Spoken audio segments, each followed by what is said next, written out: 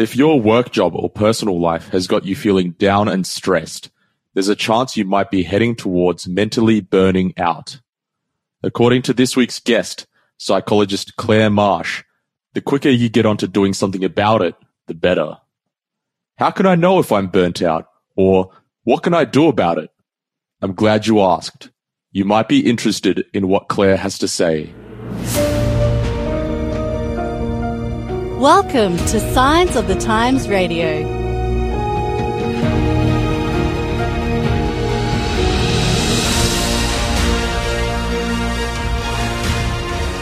It's another week, and it's Signs of the Times Radio, and this week I have a great guest who is joining me over the phone, and that is Claire Marsh. How you doing, Claire? Hi, I'm well, thanks. Thanks for having me, Daniel.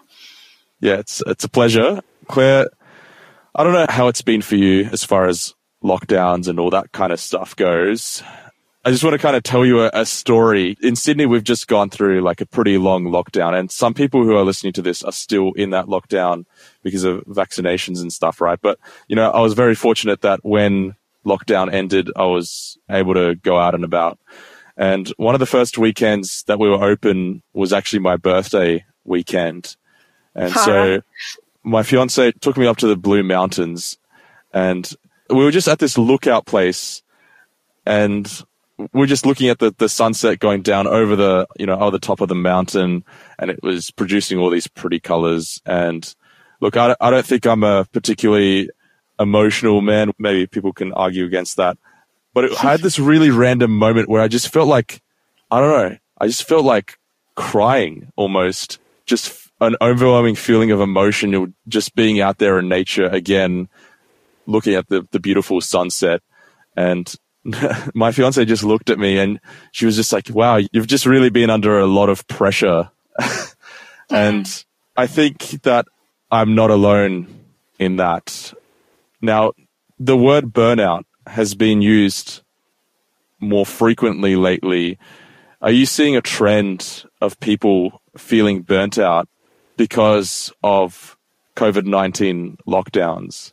Yeah, I think it's really relevant, that story that you just shared. You know, we've had people who are working from home, you know, schooling from home, and having all of these demands meshing in with each other. And it's just been a time unlike any other that we've really known. So it's fairly new to navigate. So definitely I've seen people who are really burnt out as a result of that. And, you know, for maybe part of the lockdown, it was a bit relieving for some people, depending on their personality. Maybe it was relieving for them to, you know, have some time out or a bit more time with family, or not having to socialize as much. But I think the fact that the restrictions just wore on and on and on, it became almost unbearable for most people.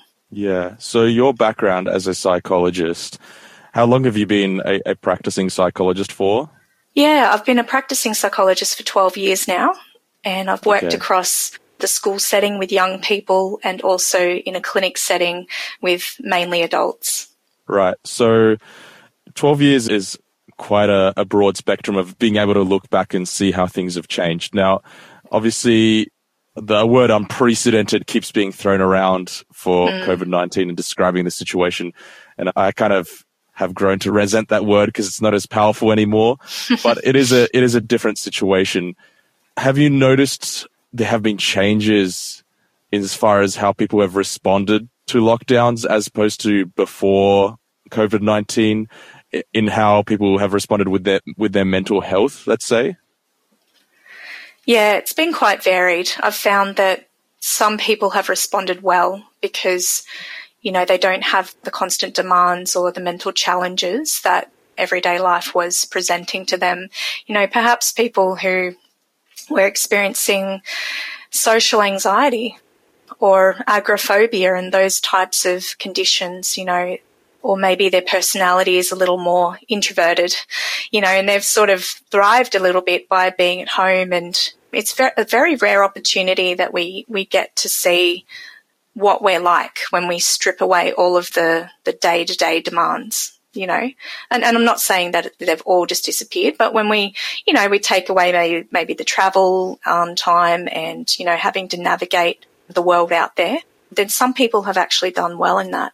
But having said that, it's made it harder for those people to get back to the normal routine and, you know, get back into the rhythm of socializing again and getting back into their job and the routine and the structure.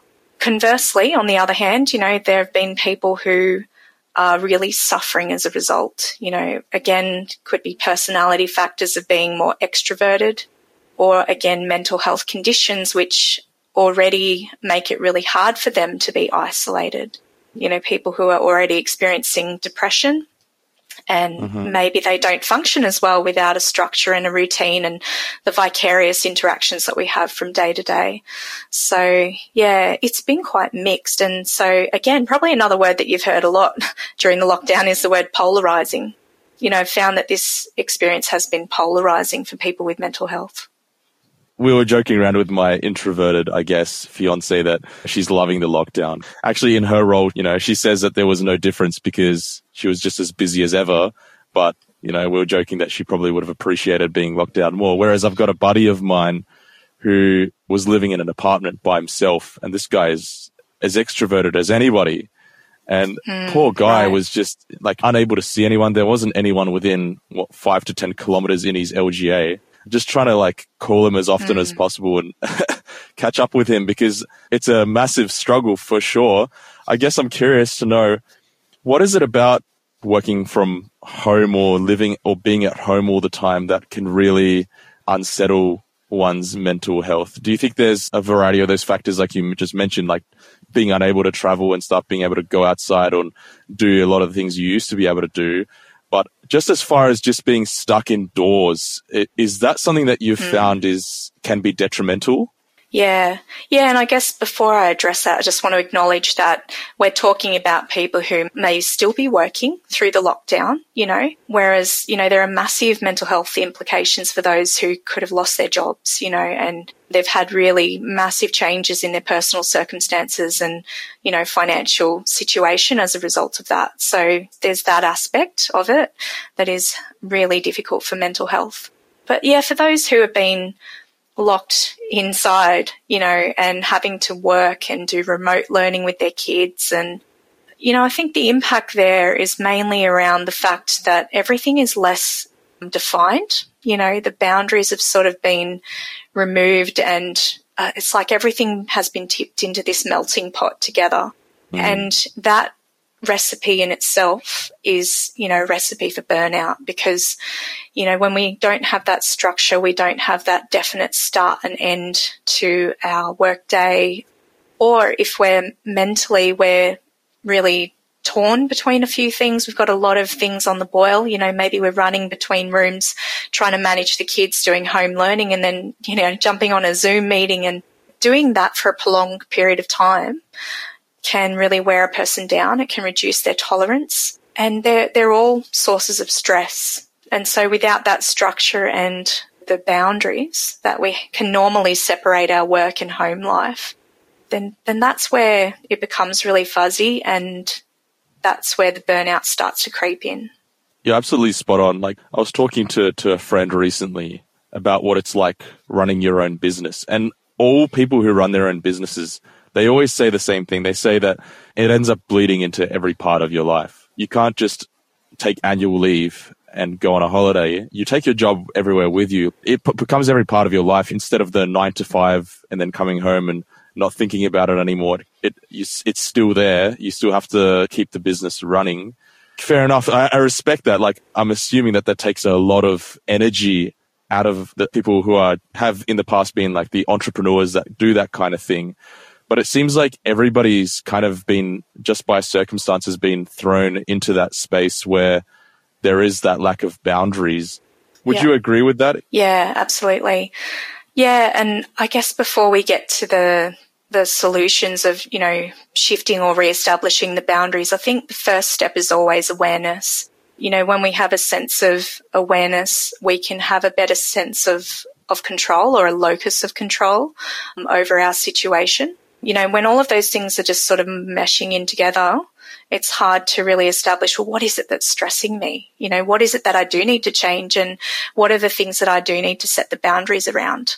So, I'm just going to shift it back a step and say, the first step there is awareness. It's about saying, well, are they external or internal sources of stress? And also, what kind of stress is it? There's actually different types of stress, and it's not all bad. So we kind of need to sift out, well, what are the really negative sources of stress? And then proactively, do something to intervene or shift and change that. So, different types of stress. I'm not sure if you've heard of this term before, but eustress and distress. So we've all heard of the word distress, I'm sure. But the opposite of distress is eustress, which is actually a positive form of stress. Right. Is it positive as far as it keeps you motivated to do the tasks that need to be done? Yeah, that's right. Yeah. So way back in I believe it was around the 1970s, there were a couple of psychologists called Yerkes and Dodson. They came up with what we call the stress performance curve. So if you imagine a bell curve and, on one axis you've got our, everyday daily performance, the way that we're functioning in life. And then on the other axis, you've got our level of stress. And so as one goes up, so does the other. And that actually is that measure of eustress, which is the positive stress that keeps us alert and motivated and focused on the most important things. But there's a tipping point, at the peak of that bell curve. If we tip over that point, we can go into distress, which, the very bottom of that, the very tail end is what we call burnout. So the idea is that we want to be aware of when we're reaching that tipping point, and we want to try to not only increase our zone of tolerance, so that we're not tipping over at the slightest little sign of stress, but we want to do things proactively to actually remain in what we call that zone of optimal tolerance. Right. Yeah, that's a very interesting point of education there. I had no idea that there was such a thing as healthy stress, because the word stress itself just carries such negative connotations. And then I guess, Claire, whenever you see someone or someplace throw out the term stress-free, it probably makes you probably chuckle a little bit, because it's not then theoretically correct. Stress can be good Exactly. in healthy measure, right? If we're stress-free, then we're also not rising to the challenges of life. We're not motivated to get out of bed. And so we're literally at the same level of performance as we would be when we're burnt out. That's pretty interesting that you just said that. We're not wanting to get out of bed, because then I was actually reading up about the symptoms of burnout, and that's actually there as well on the opposite end of the scale. You were talking about recognizing the symptoms of stress before it gets to burnout, and the burnout is right at the end there. It's almost like you're in the red zone, you're kind of redlining. What are the symptoms before we even get there? Or there might be people who are already there and don't even know that they're there. They're just not feeling great at all about anything. How can it progressively get worse? Does it manifest in different forms? Yeah. Well, a lot of the research has focused a lot on professional workplace burnout. So we do have a greater understanding of that and what it looks like in that sphere. But there's also a more general personal form of burnout as well. But they do have some similar characteristics, and, they are looking at that. One of the first ones is that sense of exhaustion. It's basically when our resources are not able to meet the demand, whether those are internal or external resources. That emotional exhaustion really speaks to the fact that our mental and emotional and physical resources are being overextended. And that's common across all types of burnout that we see. Another one is what we call depersonalization. And that's basically where we, maybe in the workplace, we're starting to see people as just another task. They're a number, they're a job to do. We're kind of lacking a bit of empathy, and we don't have the same passion and care in what we're doing.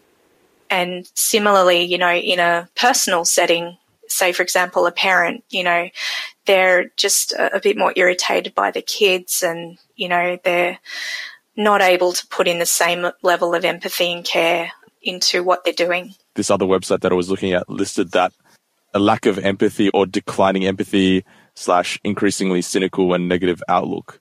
Now, that's so interesting, because if you see someone like that who is adopting that approach, the first thing you do is you kind of end up blaming them rather than recognizing that they may be burnt out, right? If someone reacts or says something in an aggressive or angry way or annoyed way, it's like, oh, what's their problem? Whereas I should kind of be like, is that person going through something? Yes, absolutely. Yeah, and resentment is actually a sign of something going on within you.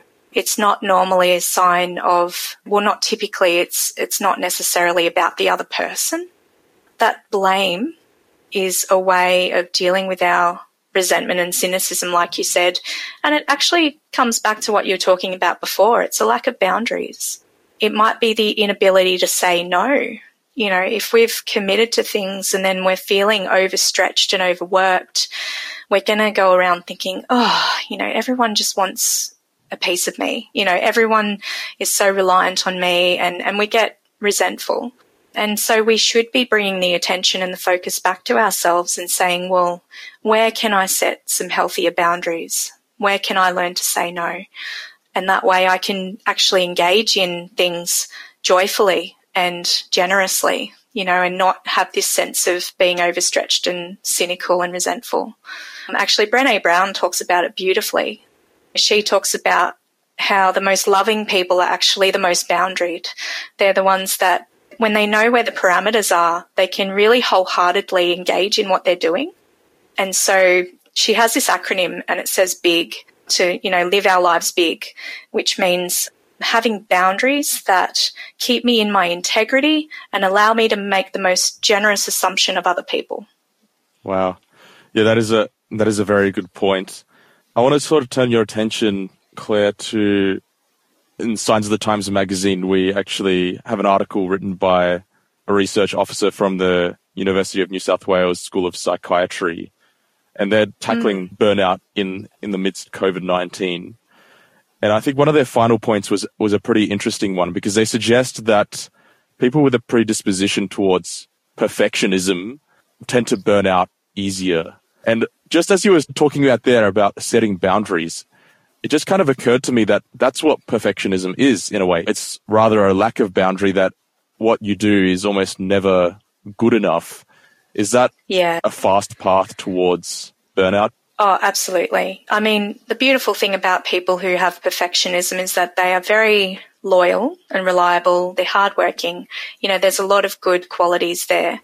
But I think at the heart of it, what they're really doing is what we call external regulation. You know, it's where we sort of get our value and meaning and purpose from what we do and the things around us.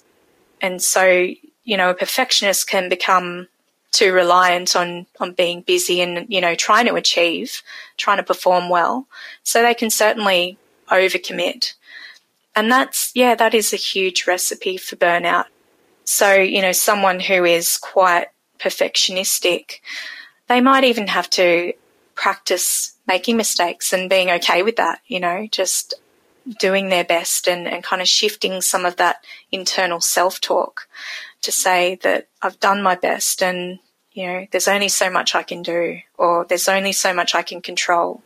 So part of it is, talking to ourselves a bit differently, which is shifting it to an internal locus of control where we're internally regulating ourselves and, you know, talking to ourselves in a more positive and compassionate way. Right. Now, this is kind of a point where we need to define these two separate things, because while we're talking about burnout in the sense that one does sort of have control over it by working through things internally, I guess, but a lot of these symptoms that one can read about, like feeling tired and drained, change in appetite, self-doubt, detachment, withdrawal, etc., they also seem like symptoms for what could be different mental health issues, like, say, for example, depression or anxiety. Now, for someone who isn't sure where to place what they're feeling, what should they do? How do you just sort of distinguish the two? Are they two separate things? Are they intertwined? Like, how do they work together? Yeah, that's a really good question. I think, depression can sometimes be diagnosed where it is burnout and vice versa. And sometimes we can use the word burnout to actually minimize what's going on for us and go, oh, I'm just burnt out, when actually we might be having a major depressive episode. So, yeah, we seem to use them a bit interchangeably. I think that they are slightly different, although they present very similarly. The key thing is that depression can come from a lot of different sources, that it can be due to external factors like stress, but it can also be internal and biological, so there are lots of different causes of depression. And, depressive episode is when we have a series of symptoms and they last for at least a period of 2 weeks. Yeah, with burnout, I guess the precursor of that is usually acute or chronic stress, whereas that may not necessarily be present with depression, if that makes sense. So, acute stress could be like a really big crisis, a big incident that, it suddenly shocks our system and we experience a massive surge of those stress hormones. Or it could be chronic stress, which is just persistent over time. And even at a moderate to low level, if we have this chronic ongoing stress, that our body actually never really gets time in that downtime or that recovery period. I guess because we're speaking about burnout rather than depression, but it's helpful to define the two. One of the things that I've been reading online, which I guess you've kind of alluded to already, about changing thought patterns and that sort of stuff. One form of helping people or for people to help themselves is this thing called cognitive behavioral therapy. Now, I've heard that term used before, but I don't really know the application of it. How does this thing work and how does it actually help people? Yeah, that's an excellent question. And cognitive behavioral therapy, or CBT, is the main modality that I use in my therapy as well. So it's basically identifying patterns within our lives that are keeping us stuck in an unhealthy cycle. It's the interplay between our cognition or thoughts and our feelings and sensations, as well as our behaviours, and how that's sort of interacting with the situation and the triggers. Sometimes the situation is outside of our control. Like we were saying before, there's that internal and external factor that we have to look at. But with CBT, we look at mainly the internal factors and how can we shift and change those to maybe associate or interact a little bit differently with our situation and what's going on around us. And there's some really specific strategies in there that can really help with burnout. What are some of those strategies, or what are some popular ones that you've come across or you've even used or worked through people with? Yeah. So one of the best ones I find is taking a behavioural approach to begin with, because when we find someone that's in burnout, it's a bit harder to work with the thoughts and the cognition because they do have this brain fog.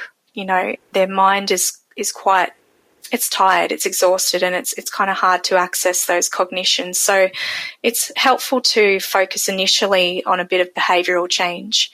And the idea is that, when we're working with burnout, we're working with a deficit. It's like an empty well. It's dried up, and so we have to take it really gradually. We can't just say to the person, just go on a long holiday and when you come back you'll feel better. That's the equivalent of just dumping the water in the well and expecting it to hold. What we have to do is to take it bit by bit and allow it to absorb and sink in. So the technical term for that is behavioural activation, and activity scheduling, where we really break it down into a small and achievable period of time, or it might be a small and achievable activity, and something that's really going to fill that person up. They're really going to feel like the well is being topped up. It's a self-care activity, And then we just start gradually, integrating that small self-care activity into their schedule and doing it consistently and regularly and building on top of that. Because one of the hardest things with burnout and depression as well as another commonality is that lack of energy and lack of motivation. Sometimes the hardest part is actually starting to do something healthy that's going to break that cycle. Claire, to be honest, people that I've interacted with in the past that were definitely in the stage of burnout, a lot of them seem to have the attitude of the only way to fix it is to start something new. I'm talking about work related because, like you mentioned, a lot of burnout comes from work. In fact, just out of observation, that it almost ends up being like 60-40 or 70-30 as far as the majority of what's driving the feeling of burnout is work. And then there's 40 or 30% is personal life stuff. And that is pretty interesting because of that conversation we had earlier about the boundaries and how that's sort of being blurred in COVID-19. Is it helpful to identify it earlier when it's in the stress stage? Are you finding that a lot of people who are in the burnout stage just want to give up and start fresh with everything or just give up in general?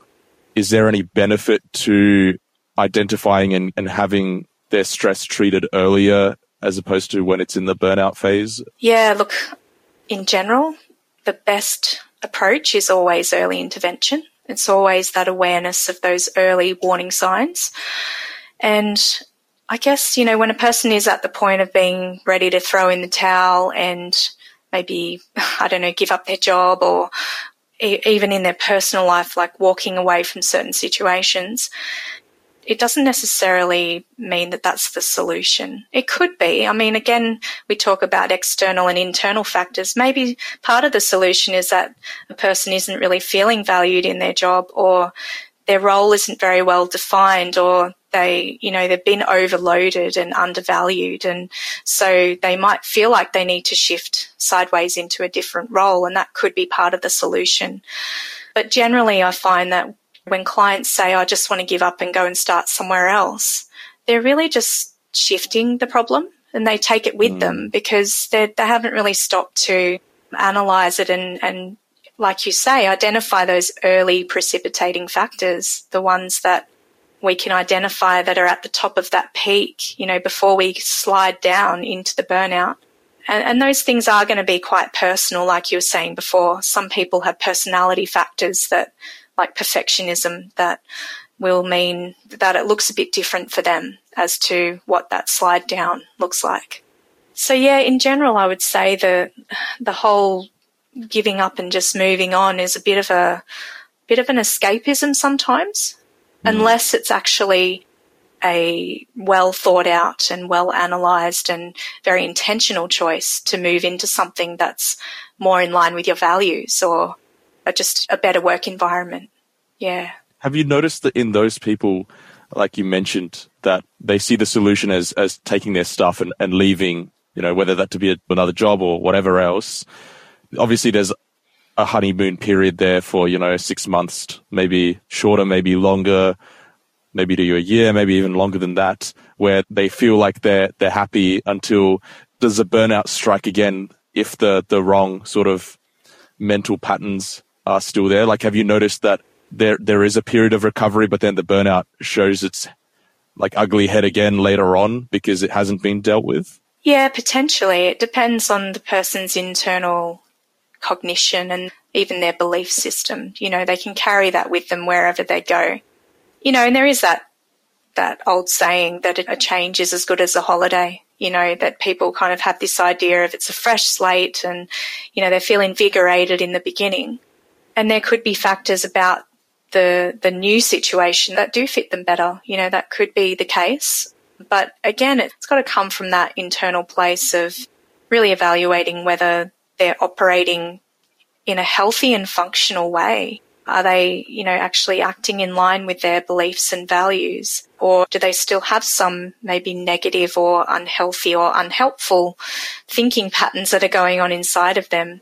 Because it could be that they have that perception of just being inferior to others or feeling, unworthy. And this is something they just carry within them. And we have to recognize that no amount of external validation might necessarily change that. We can't say that the perfect job is going to be the answer, because the perfect job doesn't really exist.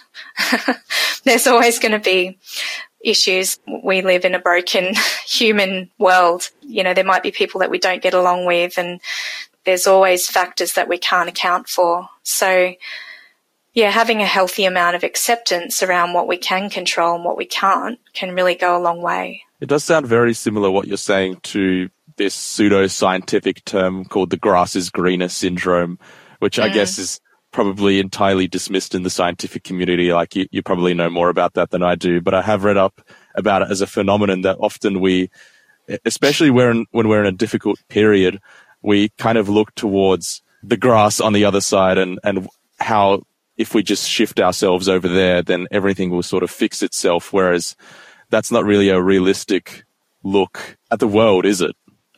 No, I would say generally not. But again, it really depends on the reason why we're moving over to that new patch of grass. Is it about maybe trying to find that sense of purpose?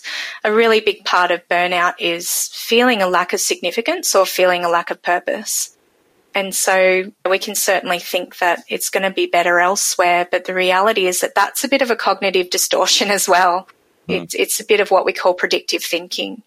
We think we know what it's going to be like. And when we're in a difficult situation, then we can have distortions in one direction or the other. It exists on a continuum.